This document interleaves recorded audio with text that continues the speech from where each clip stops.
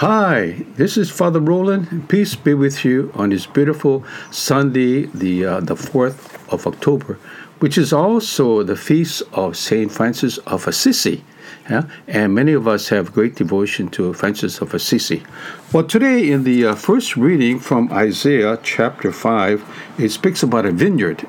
And we have the same theme in the gospel where Jesus gives us a parable of the vineyard. And what happened was Isaiah says, "Let me now sing of my friend's song concerning his vineyard. My friend planted a vineyard on a fertile hillside, cleared it of stones, and planted the choicest vines. And within it he built a watchtower and hewed a winepress, then to look for crops of grapes."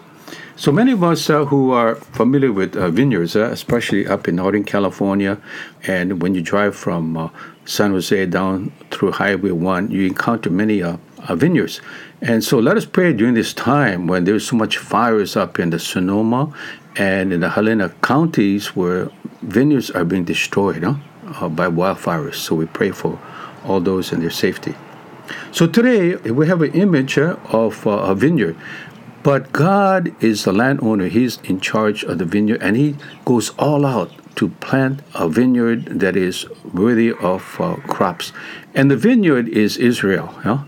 But we know that Israel was unfaithful to God's covenant, and as a result, they were exiled during the Assyrian exile in 722 BC. And down in south, Judah was also exiled during the Babylonian captivity. And so God blames not only the leadership, the kings of Israel, the bad kings who fail to direct the people to keep God's covenant. And as a result, Isaiah says what he yielded was wild, stinky grapes. Wild grapes, stinky grapes. And so the significance of this parable of Jesus is that God went all out to provide a chosen people, a people worthy of his name, that they could be an example to all the nations around them of turning to God during their lifetime. And so all of us, the church now, we are the new Israel. We are the new Israel, and Christ is our Savior and our Redeemer. So it's very important that for many of us who are leaders in the church to properly help our people develop and deepen their relationship with God, our fidelity to the covenant, not only the Ten Commandments, but the Beatitudes, and to follow Christ. St. Paul, in the second reading, gives us a beautiful example of what it means to keep the covenant. He says, "Brothers and sisters, have no anxiety, but in everything, by prayer and petitions, with thanksgiving, make your requests known to God." So St. Paul encourages us to pray and offer and to seek God's help in times, not only in trials, but to give God thanks and praise. He says, if this happens, then the peace of Christ, which surpasses all understanding, will guard your heart and minds in Christ Jesus. Isn't that beautiful? So here God provides, and St. Paul reminds us that we are to pray. And when we pray, God becomes real in our lives. And Paul continues, he says, whatever is true, honorable, just, pure, lovely, gracious, excellent, think about these things. Think about these worthy virtues and to practice. So here we have the sacraments, we have the sacrament of the Eucharist, the sacrament of reconciliation, which helps us to deepen our union and communion with our God. We also have great examples of saints.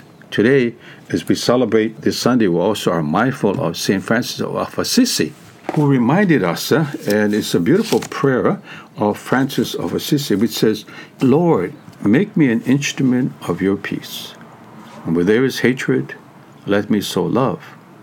And when there is injury, pardon. And where is doubt, faith. And where is despair, hope. And where there is darkness, light. And where there is sadness, joy." So all of us, we are called to be instruments of light, of joy to others who may not experience God in their lives.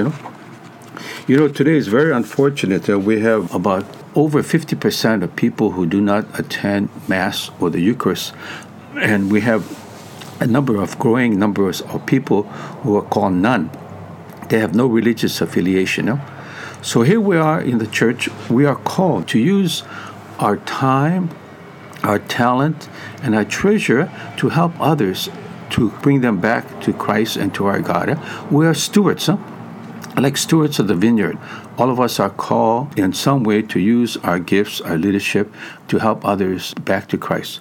So let us pray on this beautiful day, October 4th, for this grace to thank our God for this Eucharist, which God gives us every Sunday, when we can praise our God, thank our God for the gift that Jesus' presence in our midst. And as we continue this week, my prayer is that we can always be vibrant stewards, vibrant leaders in the church, in God's vineyard, building up God's kingdom.